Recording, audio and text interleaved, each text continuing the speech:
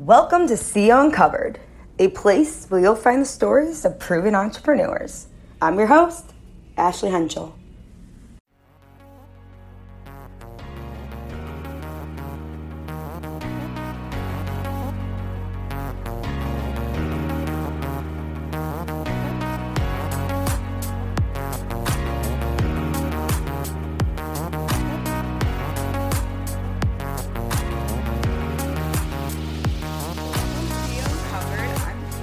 To welcome Laura Gassner Otting, Washington Post bestselling author and motivational keynote speaker. Laura, thank you for joining us today. Thanks for having me. I'm excited to be here. Thank you. I wanted to start about your background. Can you give us a little gist about who you are?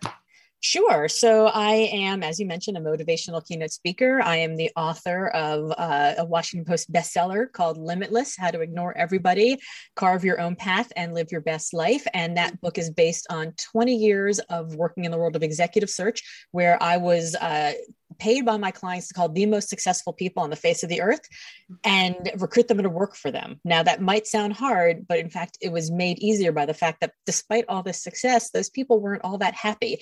And I was constantly fascinated by this idea that success doesn't equal happiness.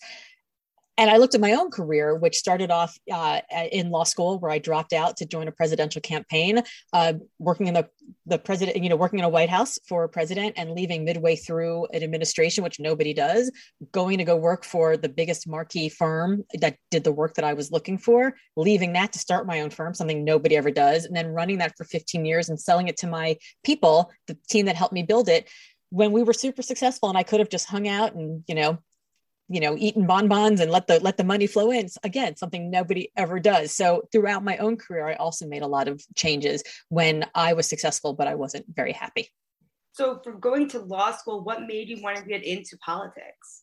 Well, when I was young, I grew up in the 80s. So I'm 50 right now. When I was younger, I grew up in the 80s, and there were the Iran hostage crisis was happening, and there were long lines at the gas stations, and it was all about like, why can't the leaders fix things? And I thought, I'm going to fix all the problems. And at that point, I was like, I'm going to run for office, and I'm going to be the first female Democratic senator from the great state of Florida, and I'll fix everything. And then I got to law school, and I looked around, and I realized I don't want to be like any of these people. I didn't respect my peers. I didn't like the way that the classes were being taught. I was that kid who was called on the very first day of law school, and I was asked question after question after question after question and made to cry by my teacher. Like, it just wasn't a good experience. But at the time, everybody who worked, all the elected officials had, like, for the most part, they were lawyers. They had legal backgrounds. You were making laws. Like, it made sense.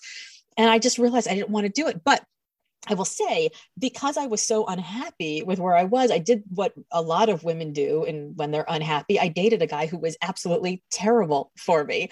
Yeah. And it had been rain. I remember there was a day where I was just done. And I didn't want to be there anymore. And I used to ride my bike to class. And it was raining, and the guy I was dating said, well, I'll give you a ride home. We'll stick your bike in the back of my IROC Z, which, tells you everything you need to know about this guy. But first we want to stop at this guy's campaign office. He's running for president. And now kids back then, before the internet, if you wanted to run for office, you had to have like a little, like a local office in in a strip mall where you would print out brochures that had your stances, your stances on issues. So I was like, governor who, from where? Arkansas? Like, not a chance in hell. Like, George H.W. Bush had just won Desert Storm. He had a 91% approval rating. There was no way that this guy from Arkansas was going to win. And then I walked into the campaign office, and there was this little black and white TV in the corner of the room that had then Governor Bill Clinton talking about this idea of service, that there's nothing that's wrong with America that can't be fixed with what's right with America, which, by the way, I still believe. And he talked about this idea of service, community service in exchange for college tuition. Improve yourself and your prospects in life while you're also improving your community. And I was like, oh my God, that's the greatest idea ever. That needs to happen. And in that moment, I went from, I'm going to solve all the problems, I'm going to be the solution, to how do we put the right people in the right place? What needs to happen to solve the problems? And in fact, I ended up giving a TED Talk about this very moment and this sort of transition about how we solve big problems. So that was how I ended up going from law school into politics, was because I was dating a guy who was absolute crap. But I used to say he had great taste in two things. The first being obviously girlfriends, and the second being unknown political candidates from tiny southern states. So, all knowledge is useful. When you were there, you helped start AmeriCorps. Yes. Right. And for those who don't know who are listening, what is AmeriCorps? So AmeriCorps is the national service program. It's like a domestic Peace Corps. You spend a year or 2 years serving in a community, and in exchange for your quote unquote volunteer time, your full-time service time, you get college tuition. You get a stipend to go to college. And since that program was started in 1993, we've had over 1 million young people go through the program and serve and be able to create a pathway to and through college. That's amazing. I wanted to ask you, what was your first role in the private sector? When I had been serving in the Clinton White House for 3 years, really, it was time to get back on the campaign trail, right? I worked on the Clinton campaign. I dropped out of law school, joined the campaign, like in that moment where I watched the TV, and I was ready to get back out on the campaign trail. And on the campaign in 1992, I was what's called an advance staffer. So that means you go in advance to a town before the other candidates get there, and you set up the rally, you set up the debate, you create the press line and security line, and you do all the stuff. And so I went to my then boss, my mentor in the White House, and I said, all right, I'm ready to get back out on the campaign trail. And he was like, yeah, Laura, you're 24. You are way too old to be a campaign staffer and sleep in high school gymnasium floors. And 24 is like 107 in campaign years. It's like dog years, right?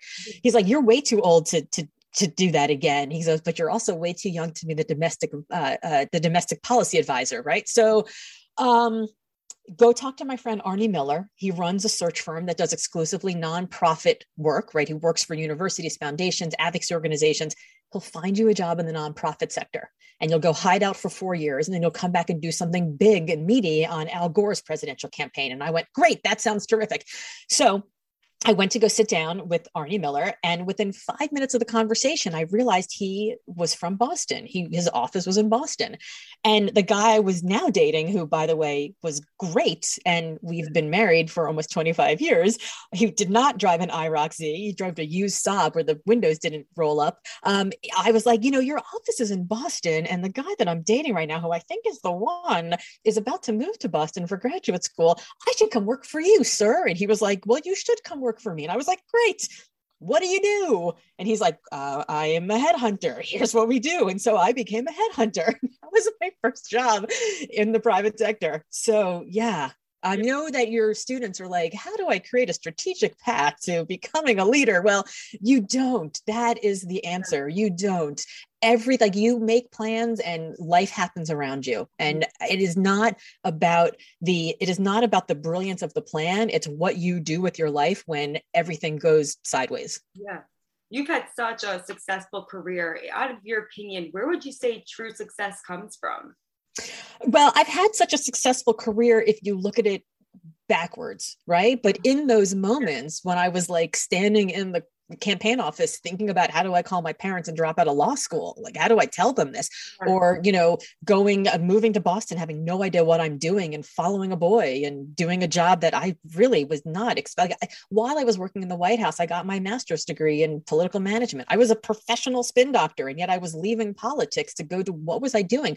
So, I think that you can look at a lot of people and say, you've had a successful career, but man, it is easy to connect those dots backwards. It is a lot harder going forward. So for me, success has always come from this idea of, is what I'm doing matching who I am in this moment? And I talk about this in my book, Limitless. It's this idea of consonance, it's alignment, it's flow. It's those moments where the very best of what you do the thing you love to do is being called upon to solve a problem at hand, a problem that actually matters to you. Yeah. And you are being rewarded for solving that problem in a way that is actually meaningful to you, whether it's financial, karmic, emotional, right? Manifesting your values, whatever that thing may be. If you are in a place where you are doing work you love to solve a problem that matters to you, and you're being rewarded for that in a way that is meaningful to you, that's success. Mm-hmm. For some people, it may be curing cancer. For other people, it may be getting out of debt. For others, it might be buying a Maserati and a beach house. But it doesn't matter. It only has to be what is success for you. And how do you tear down those self-limiting beliefs?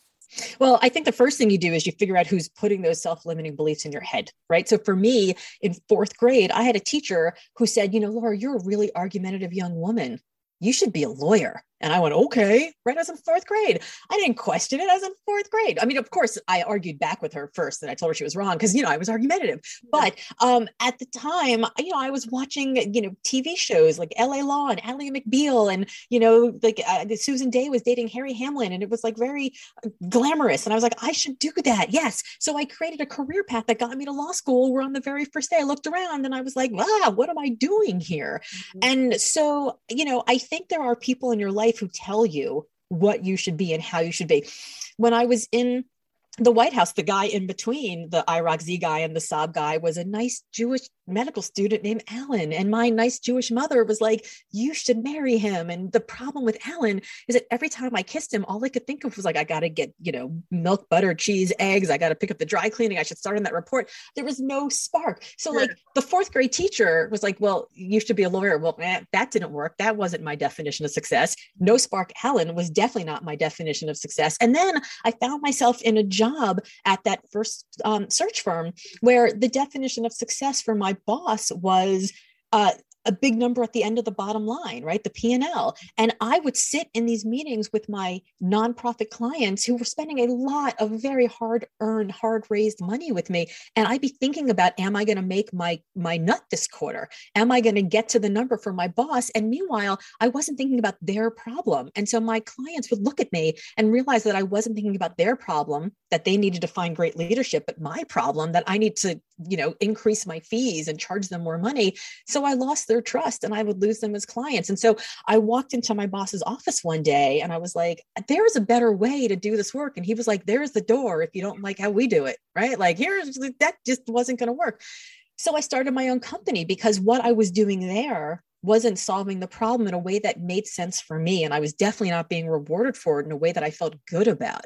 Yeah. So I think at every age and at every life stage, what you want and what you need are going to change. And I think that you have to keep going back to saying, like, is it the fourth grade teacher? Is it the parent? Is it the boss? Maybe it's the voices in my own head that see perfection on the internet because I don't have the cheekbones of Khloe Kardashian. Well, Khloe Kardashian didn't have the cheekbones of Khloe Kardashian last year either, right? So, we have all of these inputs that are coming from places that we don't even realize, but we can control and we can remove. I feel like that is so powerful. And as we're looking at students that are going into college, a lot of them are getting, he said this, she said that. For my mom, I want you to be this, but they're getting to college and they're realizing, well, what do I want to be? And I think that is what we're trying to help them figure out before they get to that step and they're looking back. And it's a little And I think it's really important to think, like, when I dropped out of law school, my parents freaked out. When I told them I was leaving the White House, they freaked out. When I told them I was leaving this big firm, they freaked out. And as you've said, I've had a pretty successful career, right? It's worked out okay. But the last time I lived in the same house as my parents, I was 17 years old.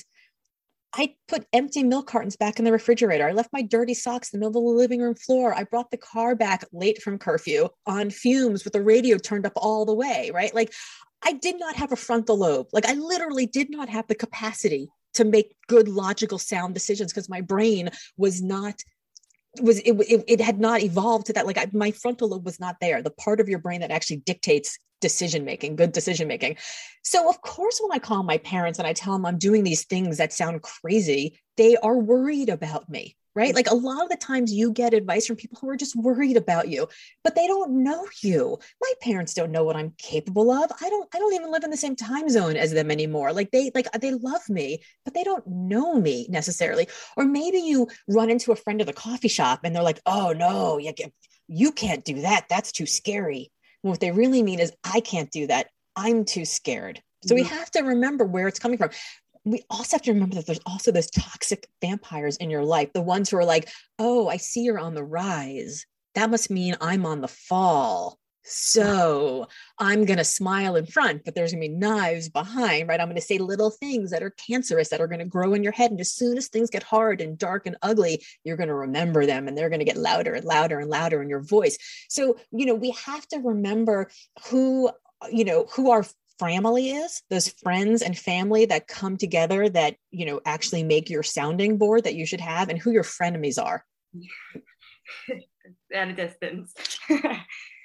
Lastly, I wanted to ask you, kind of tying this all in, if you had a piece of advice for a teenager college version of yourself, what would you tell them today? Oh, I would tell them to wear sunscreen and floss your teeth. No, what I would tell them is that the only one who gets a vote is you. Mm-hmm. And we have to stop giving voices in our lives to people who shouldn't have them, right? We give voices to people who don't belong in the front row, and we take criticism from everybody, even if they're people who we wouldn't even take praise from. So think about who you were giving votes to, and stop giving votes to people who shouldn't even have voices. Thank you so much for joining us. I wanted to mention, for those who are looking for your books, where can we find them and what are all the titles? Yeah, so my name is Laura Gassner Otting, and that's a lot of names. So my friends call me LGO. So you can find me at Hey LGO on all the socials. HeyLGO.com is the best shortcut to my website. And my book is called Limitless: How to Ignore Everybody, Carve Your Own Path, and Live Your Best Life, which is found on Amazon, Barnes & Noble, and through bookshop.org, through all of your local stores.